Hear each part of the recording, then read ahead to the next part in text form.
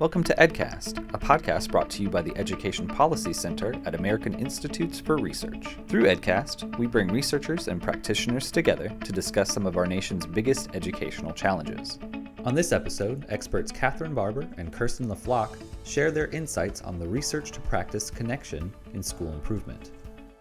Thanks for joining us today. I'm Kirsten LaFlock, and I'm a managing researcher with the American Institutes for Research. And I'm Catherine Barber, and I'm a managing turnaround consultant for American Institutes for Research. In today's episode, Setting the Stage for School Improvement, we will be discussing three key ideas: instructional coherence, needs assessment, and using data for continuous improvement. Kirsten, what would you like to share with us from the research on the idea of instructional coherence? Sure. So instructional coherence sounds like a jargony term, but it's actually one of the most important things that we've seen in research over the past few decades about school improvement and school change. That schools really need to have a set of strategies that fit together as a coherent set. But research has also shown that one of the most common problems or challenges that we see in schools that are trying to turn around low performance is that they're totally incoherent. Too often, their improvement strategies are just a scattershot set of interventions. So, Catherine, is that consistent with, do you have any examples of schools that sound like that? And Kirsten, I do. It's interesting. We worked with a school, which we think is really typical of many schools that were undergoing an improvement process. The principal and the teachers came together to write a very ambitious plan that was innovative, bold, and dramatic to turn the school around. The school had been low performing for over 10 years. When they wrote the plan and it came time to actually implement the plan, the principal was overwhelmed with the laundry list of activities that were to be launched, coordinated, and monitored all at once. When we worked with the principal to map out the initiatives, there were actually 32 initiatives that were set to launch in August. Way too many things. 32 initiatives in one school year. 32 things that were going to start in August. Oh my gosh. Very overwhelming, not doable, and further reinforced to the teachers a message of failure. They couldn't see climbing up that hill of 32 initiatives. And these initiatives ran the gamut from revising the reading and the math curriculum to establishing a parent community center with a new director. So all the initiatives were big lifts for this school. And so you can imagine what happened. They were overwhelmed, they tired out quickly, and the initiative stalled, and student achievement did too as well. So in the second year, we worked with the principal and the leadership team to dramatically trim down the proposed activities and to focus on a few core areas for improvement. When we really got them to prioritize what their needs were, they landed on training teachers on formative assessments, establishing data teams, and then also strengthening a student intervention program that had been in place at the school. And the results for the second year were really strong. They had over 10% increases in achievement. Teachers were able to stay focused and put in strong effort all year long, just focusing on less. And so, Kirsten, what have you learned in conducting research about this importance of coherence in school improvement efforts? So we found that schools, the big picture is that schools that do succeed in having a more coherent approach to the change process, those are the ones that do tend to improve over time and are more likely to sustain those changes. But you can understand how this could come about, that schools are trying to do everything at once, because schools that have a history of low performance have a lot of challenges. And you want to address all of them. They all seem super important. So there's sort of this incentive to try to tackle all the problems at once. And especially if you receive a lot of funding, the funders might expect you to try to do a lot of things all at once, or they try to latch onto what's the silver bullet. You really need to actually figure out what is the right fit for the school. What do you need to do first? What are the most pressing performance problems? And what are the solutions that are a really good fit for your school? And I think another important part is knowing when to say no, because there are a lot of interventions that might sound really tempting, or a school down the road has done this and it seemed really promising there. But you need to know where to set boundaries and what can you actually do in one school year. But as you've said also that if you do too many things at once, you might give up on an intervention if it doesn't seem to be working, which then creates this sense among the teachers that there's just this churn of interventions, and you can wait them out if you don't like what's going on in a given school year. So research definitely underscores the importance of having a coherent approach. But I know it's easier said than done. So Catherine, do you have some ways in which, or suggestions for schools for how they can actually go about having a more coherent approach? Like, what are the stepping stones? So, Kirsten, when we work with schools and districts, we really want to start at the very beginning, and we feel that the very beginning is conducting a deep and thorough and rigorous needs assessment. And that means looking at data over the course of years, talking to people and asking about their perspectives of why the school is low performing, and pulling all that information together with a key stakeholder group that will be involved in actually implementing the school improvement plan and coming to a consensus on why the school is actually a low performing school. And what we found in our experiences out in the field working in low performing schools is that if the needs assessment hasn't been done, or it has been done in what we would call a very shallow level, not really digging deep on the root causes of the low performance for the school never seems to really be able to pull off a school improvement process because people are working on their own agendas for school improvement. So there hasn't been this coming together of why are we a low performing school, and then a coming together of here are the steps we're going to do to help improve the school, and here's my role in helping to improve that school. But so I have a question. Having a really rigorous needs assessment is probably pretty hard because I know there's a lot of policies that tell schools they have to have a needs assessment, and a lot of schools might say they're doing a needs assessment, right? But asking yourself the hard questions of why are we low performing, why haven't we managed to get out of this, is really difficult, I think. So do you have some advice you give to schools about how do you dig deeply into the data? And we've had those experiences too as well, and it is hard.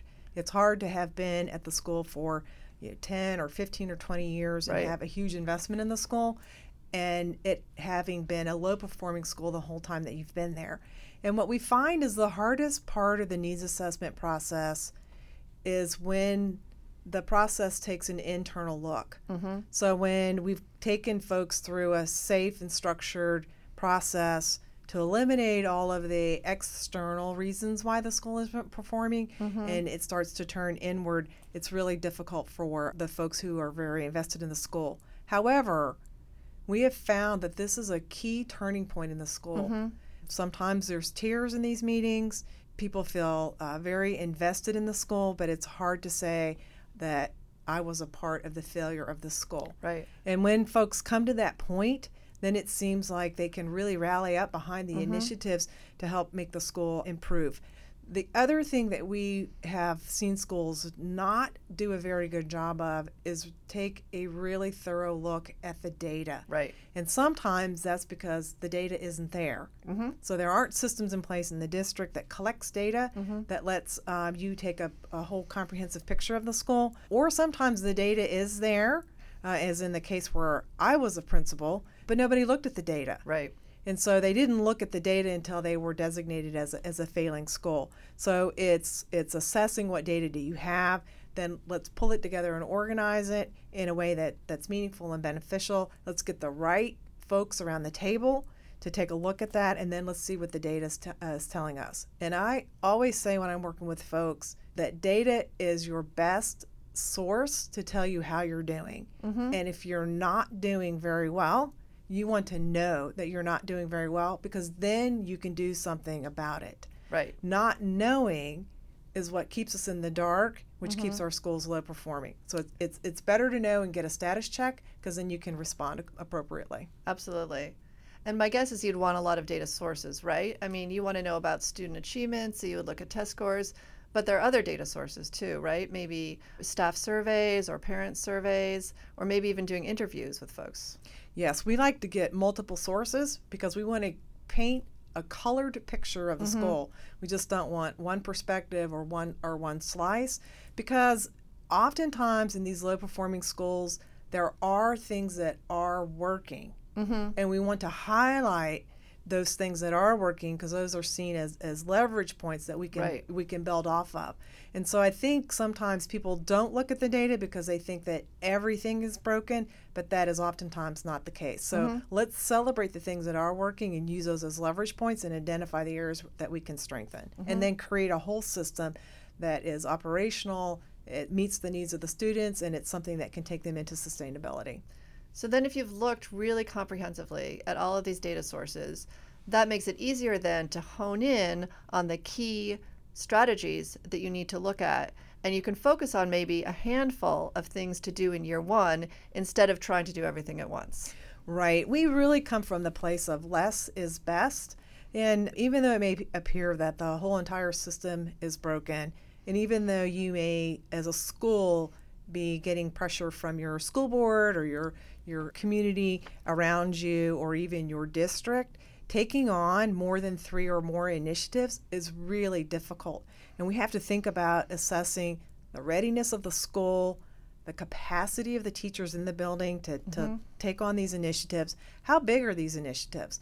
Revising your math curriculum and training teachers on new assessment processes, those are big things to take on that take a lot of time before you can see the impact of those things. And so we really need to be cognizant of that in rolling out these initiatives and thinking about the key things that are going to move your school forward. Okay, so some of our key takeaways are that less is best, that research shows you should focus on a few key strategies that will lead to improvement in the school and work on those sequentially.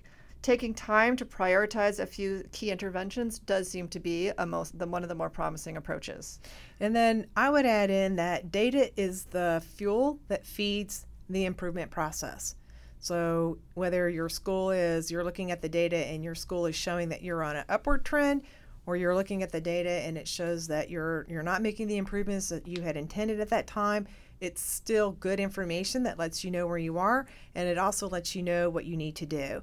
And then I'd say the last piece and the last key takeaway is the continuous improvement cycle. And that means that looking at your data periodically across the course of the year and not just launching the school year and then looking at your data at the end of the year when you've received your state assessment scores.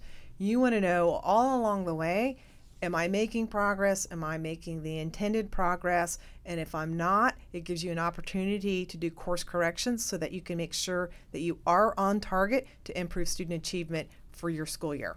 Okay, so to pull this all together, let's think through some of the key takeaways for schools that are trying to launch the school improvement process. I think the first one is definitely related to coherence overall. Less is best. Don't try to do everything at once. Second, I would say focus on a needs assessment. I think we've talked a lot about how having an in-depth and rigorous needs assessment can really help surface the most pressing problems in a chronically low-performing school.